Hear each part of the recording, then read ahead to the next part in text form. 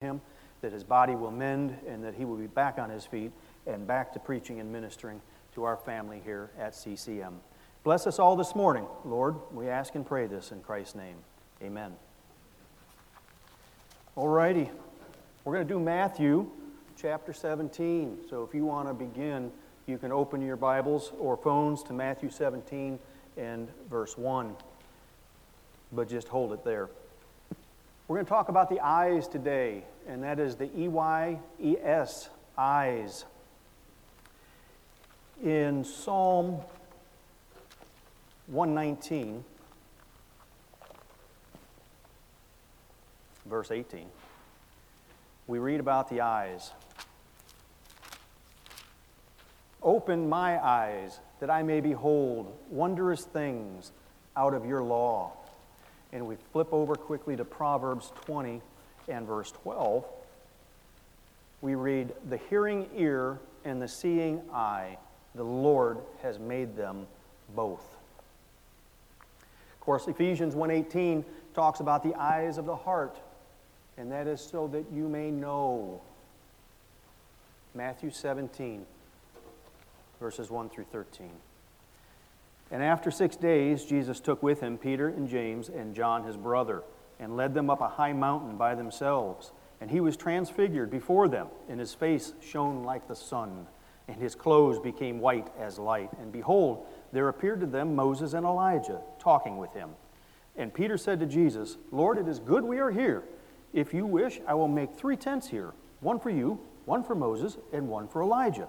He was still speaking, when behold, a bright cloud overshadowed them, and a voice from the cloud said, This is my beloved Son, with whom I am well pleased. Listen to him. Listen to him. We're talking about the eyes, but we've included our ears here. When the disciples heard this, they fell on their faces and were terrified. But Jesus came, he touched them, saying, Rise and have no fear. And when they lifted up their eyes, they saw no one except Jesus. And as they were coming down the mountain, Jesus commanded them, Tell no one the vision until the Son of Man is raised from the dead. And when the disciples asked him, Then why did the scribes say that first Elijah must come? He answered, Elijah does come, and he will restore all things. But I tell you that Elijah has already come, and they did not recognize him, but did to him whatever they pleased. So also the Son of Man will certainly suffer at their hands. Then the disciples understood that he was speaking to them of John the Baptist. So our text this morning began with, after 6 days in verse 1. Well, that would lead us to back up to chapter 16 to find out what happened about 6 days ago or so. We read that Peter was absolutely adamant that the Lord will not die and suffer. He said, Surely not. And we know the Lord's reply. Get behind me, Satan. Jesus didn't need a lecture here. He was looking for some compassion. He was looking for encouragement for what was to lay just around the corner. It's a good time to remember here that at this time when Jesus was on the earth, he was fully human. He was able to be tempted, just like you and I. We're no different. When we face these insurmountable objects, these obstacles, these hurdles, oftentimes we want to give up. That's what our small group's been studying.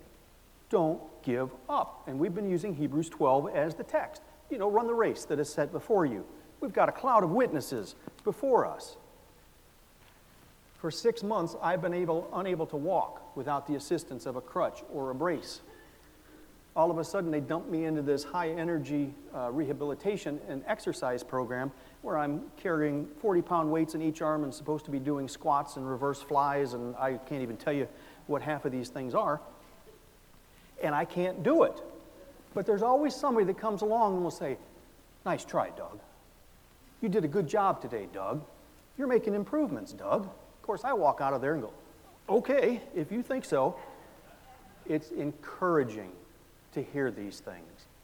They didn't come along and say, How come you're not moving with those 40-pound weights? Nice things, encouraging. That's what our Lord needed. Look, there's times when somebody else's race definitely looks better than ours. You go, they're living an easy life. I want to go with them. Put your eyes back where they belong. The writer of Hebrew tells us we are to run our race, the one that is set before us, not our neighbors. Just a single word of encouragement is enough to drive temptation out. The temptation to give up. The book that Kyle Idleman wrote that we are studying in our small group says the time when you are most ready to throw in the towel and quit is often the time when victory is right there. We quit just one step too soon. You say, well, easy for you to say. Hey, I know that's tough. You think, how many times do I have to keep going into this dead-end job? How many times do I have to continue to talk to my spouse that is non-responsive? Keep on. Keep on. You're about to have something happen unless you quit. Now, we know Christ was not a quitter. Satan is the one that is trying to tell us, just give up. You put enough into it. You've worked hard enough. You spent enough hours, enough time, enough dollars. Just walk away. You'll be happier. Look how happy they are over there running their race. Don't give up. Back to our 6 days. The next lesson, Jesus said we must take up our cross. He asked this question, for what will it profit a man if he gains the whole world and forfeits his soul? Or what shall a man give in return for his soul? In other words, this world has so little to offer. Keep your eyes on your soul. Matthew 6 tells us that the Word of God in Matthew 6 tells us, the eye is the lamp of the body. What we choose to see, what we allow to come into our eyes, yes, it can have eternal consequences. What excites our eyes and we allow to get into our heart creates the possibility for sin, creates that temptation, eternal consequences. Watch what you're looking at. Look, what we're concentrating on with our eyes is going to get all or most of our attention. You know that. Try and have a conversation with your child or grandchild when the TV's on. Or worse yet, when they have that small little device in their hand. You're getting nowhere. They're not listening. Their eyes are somewhere else. You're not going to win that fight. So 6 days passed. These guys had some time to think, to ponder on what they'd seen and what they heard. Then we read, and after 6 days, Jesus took with him Peter, James, and John, his brother, and led them up a high mountain by themselves. Now Luke tells us he went up there to pray. He needed encouragement from the Father. That is a huge lesson for us today. You need encouragement? Go pray. You've got concerns? Go pray. You don't have to go up a mountain. Go to your knees. And if you can't get on your knees, go to a chair. Go in prayer. So we have this neat little inner circle of Jesus, Peter, James, and John. And they were gathered for a specific purpose. And we do the same. You think of a wedding. You have your bridal party, your bridesmaids, and your groomsmen. You want people there to witness this special event. You want them to be able to testify years down the road what a great day it was and how exciting it was to be a part of that. Legal documents require witnesses in order to be valid. Verse 2, and he was transfigured before them, and his face shone like the sun, and his clothes became white as light. This was a reward for Peter, James, and John. A reward that they would use in the building of our church and an encouragement that would last their entire lives. How do you feel about it? Are you encouraged when you read these verses? When you hear about this radiance, the shining, makes you think of Moses, doesn't it? When Moses was on Mount Sinai and he was talking with God. Difference there. Only Moses' face. Here it's the entire body of Jesus. Moses' face shone, Christ's entire body. John's Gospel, chapter 17, you can read about that glory if you'd like. And behold, there appeared to them Moses and Elijah talking with him. Talking with him is Jesus. Why those two? I'm sure we can come up with a lot of names. Abraham, Job, James, you name it. We could come up with a lot of names. Why are we talking to Moses and Elijah and Jesus on the mountain? couple of ideas. They both suffered discouragement, Moses and Elijah. They both talked with God on a mountain. My buddy, Dr. Jim Smith, tells me that the appearance of those two men is and was proof that death is not the final chapter in God's plan. And they both were glorified. Let's get back to Peter here and read verse 4. And Peter said to Jesus, Lord, it is good that we are here. If you wish, I will make 3 tents here. One for you, one for Moses, one for Elijah. John 13, Gospel of John.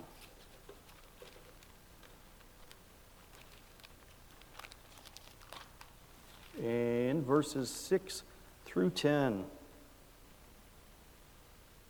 He came to Simon Peter, who said to him, Lord, do you wash my feet? Jesus answered him, What I am doing, you do not understand now, but afterward you will understand.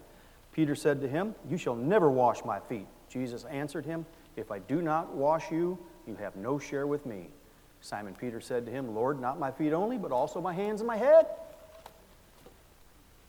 Look, Peter's a hero. He's a giant in our faith. He did have some misconceptions at some times, and often he leapt before looking. I love his attitude. Issue 1. You didn't get that. That was my John McLaughlin moment. Peter put Jesus on the same level as Moses and Elijah. Jesus was not just one of the prophets. Issue 2. He didn't yet fully understand his great confession that he had just uttered. You are the Christ, the Son of the living God. Yes, Jesus was a prophet and a priest and a king. Moses and Elijah were not. No, they were not equals. Go back to chapter 16, and we remember that rebuke. That rebuke came from Jesus when he said, Get behind me, Satan. This next one, in verse 5, is coming from heaven. He was still speaking when, behold, a bright light overshadowed them, and a voice from the cloud said, This is my beloved Son, with whom I am well pleased. Listen to him. Now, throughout the Bible, the presence of a cloud indicates the presence of God. This was a bright cloud.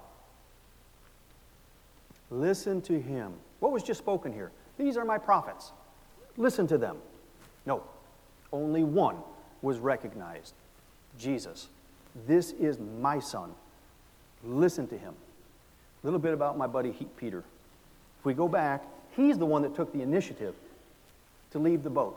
He asked, Lord, call me. And Jesus said, Come. Way to go, Peter. Way to go.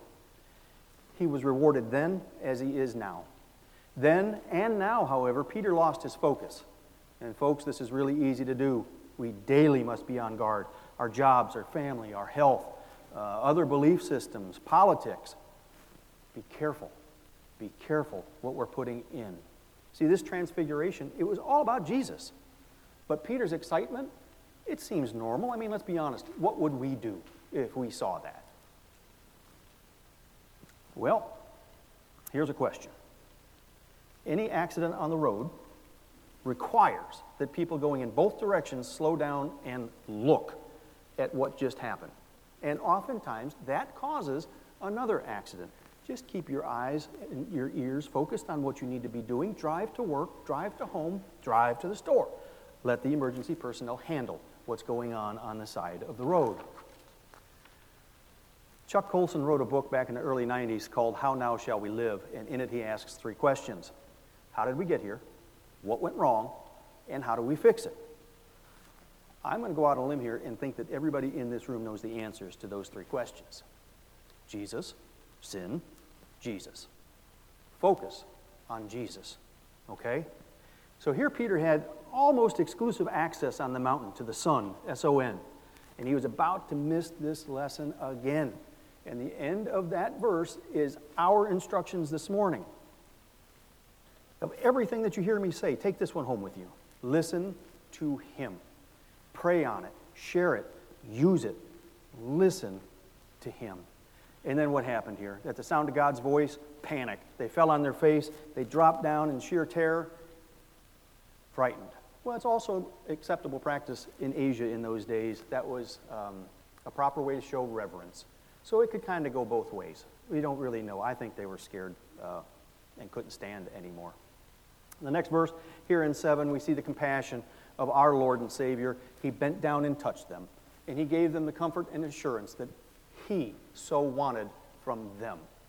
But yet they are fallen face down in the dirt, not capable of assisting him. Our Lord went out of the way, not really, to help them.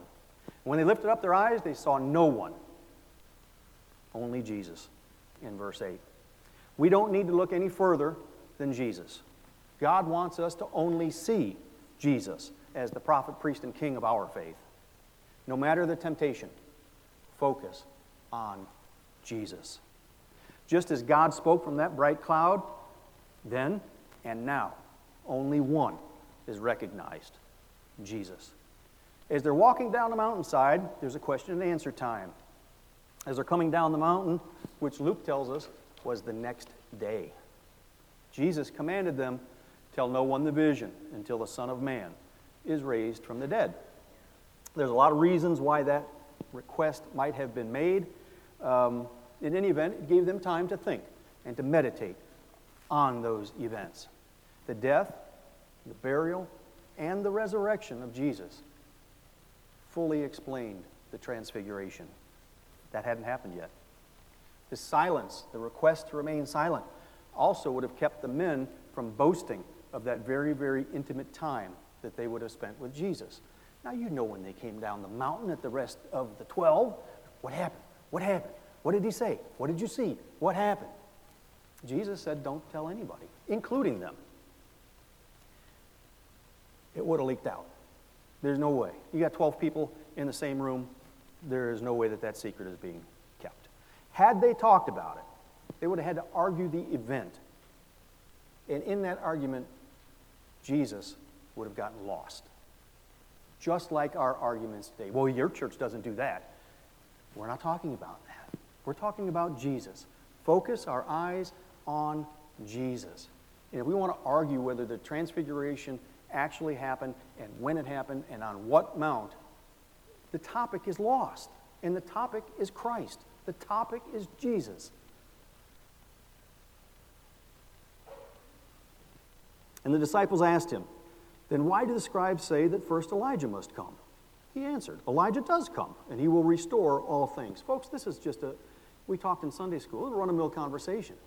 These are friends that are taking a hike down the mountain after seeing something wonderful, and they're conversing with Jesus. You don't need special language to talk to Jesus. You don't need a degree. You don't need any kind of anything except the words that are in your heart. And you express those to the Lord, and he does receive them. This is about relationship here. These men were so close to Christ that normal conversation occurred, even after transfiguration. Now, wouldn't you think somebody would have said, hey, what all that bright light, what'd that mean? We know what it means. It was his glory, the glory that he first had when he was with his Father in heaven, and it was shown again for a brief moment on that mountain with witnesses from glory to glory. That is what happened on that transfiguration. But you know that those guys had other questions, but they refrained from asking. God tells us to pour out our heart, and I encourage you to do that. But I tell you that Elijah has already come. They did not recognize him. They didn't see him. They couldn't see him, but did to him whatever they pleased. That's what they did. Here is the second time that Jesus announces his death. So also the Son of Man will certainly suffer at their hands. Then the disciples understood that he was speaking to them of John the Baptist. Look, the Jews didn't recognize John as the Elijah of prophecy. Matter of fact, they laughed him off as some kind of religious fanatic. They didn't see Scripture being fulfilled in John. And they didn't see the Scripture being fulfilled in Jesus. My prayer this morning is that we all do see that. Our prophet, our priest, our king, He has fulfilled the Scriptures. He is the only one that fits that office. He is the only one that Zechariah, Jeremiah, Ezekiel, Isaiah, they all prophesied, and every one of them points to one man and one man only, and that is Jesus of Nazareth. He's the only one that fills all those prophecies. So what in the world does all this have to do with me? Your relationship with Jesus Christ matters. The relationship that Peter, James, and John had allowed them to become part of this inner circle, this close friendship, these workers together. How close are you with the Lord? Can you sit here this morning and say, I'm pretty somewhere between John and Peter? Or I'm trying to get like James, his brother. Are you working towards a better relationship with Jesus? I pray you are. You've been invited to that inner circle, you know. Every one of us. We've been invited to the table, and we're invited to this inner circle, the family of God. Are you sharing what you see and know about Jesus? They did. They were excited. And yet Jesus told them, tell no one. Well, he's not telling us to tell no one. He's telling us, tell everybody. Take this message everywhere you go. He's not asking us. It's a commandment. Through prayer, we have access to our high priest, Jesus. Are you faithfully using that access? Every day, every hour? Do you fully appreciate the power of prayer? Look, Jesus is our example. He went up the mountain to pray. He was discouraged. He stopped his day and went up the mountain and brought a few close friends with him. Ladies and gentlemen, that's what we need to do. Stop what we're doing. Go to the Lord in prayer. There's a good song about that too, but follow the example that Christ has put before us. The Transfiguration allowed the three to be eyewitnesses to the confirmation of everything Jesus claimed to be. Eyewitness testimony is about the best valid kind you can get. We learned this morning too, wherever two or more are gathered to bring witnesses, there's three. Peter, James, and John. You have three witnesses to this event. And the event was they got a glimpse of something so special. The full glory of God seen in His Son. They got to hear the voice of God from the bright cloud say, "This is my Son, listen to Him." You and I are witnesses to the transformation of ourselves and our loved ones. We are a living testimony. When people say, "I can't believe you are the same person that I knew 30 years ago," bravo. That's what we want to hear. If they say, "Oh, you're the same guy I knew back when we were in college," oh, Lord, we need to pray. It's good to progress, to be more like Christ. When we realize that we are a living, walking, talking testimony, use that to focus on Jesus. Not you, who you're witnessing with. What we do, what we say, does not point to us to say how good of a person we are, or how great a church we have, or what awesome events we do. Ladies and gentlemen, it's all about Jesus Christ. If you have a good word to say, you say it about Christ. If you have a good work to do, you give the credit to Christ. If you've had success, you credit Christ. Give Him the glory in every circumstance. Years ago in a church in Kansas, I heard this, and it took me years to figure it out. The preacher did a service on keep the main thing, the main thing, the main thing. What? There's a lot of main things there, and it took me a long time. Well, at first, you have to identify what the main thing is. And then you have to work to keep it the main thing. And you have to make sure that keeping it is the main thing. It's not a once-in-a-while thing. It's not a weekend excursion. It's an everyday part of our life, is to keep the main thing the main thing. And if you haven't figured it out, the main thing is Jesus Christ. That's the main thing. Peter got distracted. So do we. How do we limit our distractions? Here's a checklist. Study your Bible. Fellowship with the saints. Faithful attendance every Sunday morning. We must exercise our faith daily. It takes practice. And as Peter shows us, thankfully, if you miss the mark, Jesus doesn't remove you from his circle. For all of Peter's failings, he still preached the first gospel message. God used Peter. He will use us. Don't give up. Let's pray. Father, it's a big task to be a Christian. It takes a lot of work. It takes a lot of love. And I pray, Father, that we can take the words, the Holy Scriptures, apply them to our life, apply them to our circumstances, to share them freely. And that, Lord, wherever we find ourselves, whether we are in the process of a trial or whether we are rejoicing, I pray, God, that we focus on your Son. You have told us to listen to him. So, Lord, we listen to him through Sunday school, through the sermons, through preaching, through teaching, through your word. Help us, Lord, to have our ears open and attentive to all that your Son has to say to us. Focus our eyes. Let not the distraction of who is on the mountain or who is saying what or what is happening or the bright light that is shining in our face. Let us maintain focus of keeping the main thing the main thing. Lord, I pray that you are glorified this day. In Jesus' name I pray. Amen.